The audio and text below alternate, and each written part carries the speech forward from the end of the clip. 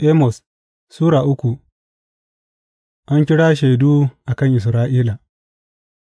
Ku ji wannan maganar da Ubangiji ya yi game da ku, ya ku jama'ar Isra'ila, a kan dukan iyalin da na fitar daga Masar, ku ne kaɗai na zaɓa cikin dukan al'umman duniya, saboda haka zan hukunta ku saboda dukan zunubanku. Mutum biyu za su iya yin tafiya tare in ba su yarda su yi haka ba? Zaki yakan yi ruri a jeji in bai sami kama nama ba? Zai yi gurnani a cikin kogonsa in bai kama kome ba?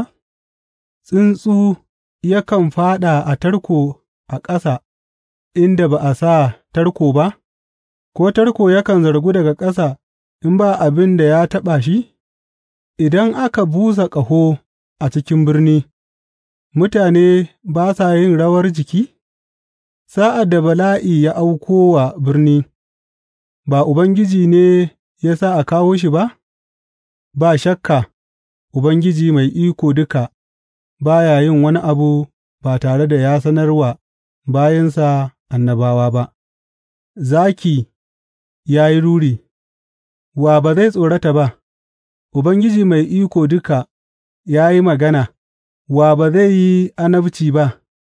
Ku yi shela ga kagarun Ashdod da kuma ga kagarun Masar, ku tara kanku a tuddan Samariya, ku ga rashin jituwar da take a cikinta, da kuma zaluncin da ake yi a cikin mutanenta, ba su ma san yadda za su yi abin da yake daidai ba, in ji Ubangiji.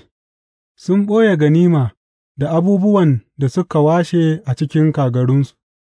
Saboda haka ga abin da Ubangiji Mai Iko Duka ya ce, Abokin gāba zai ƙwace ƙasar, zai saukar da mafakarku, zai washe kagarunku, ga abin da Ubangiji ya ce, Kamar yadda makiyayi yakan ceci daga bakin zaki ƙasusuwa ƙafafu biyu kawai ko kunne ɗaya, haka za a ceci Isra'ilawa, masu zama a Samariya, da kan gado kawai, da kuma a ɗan ƙyalle a kan dogayen kujerunsu.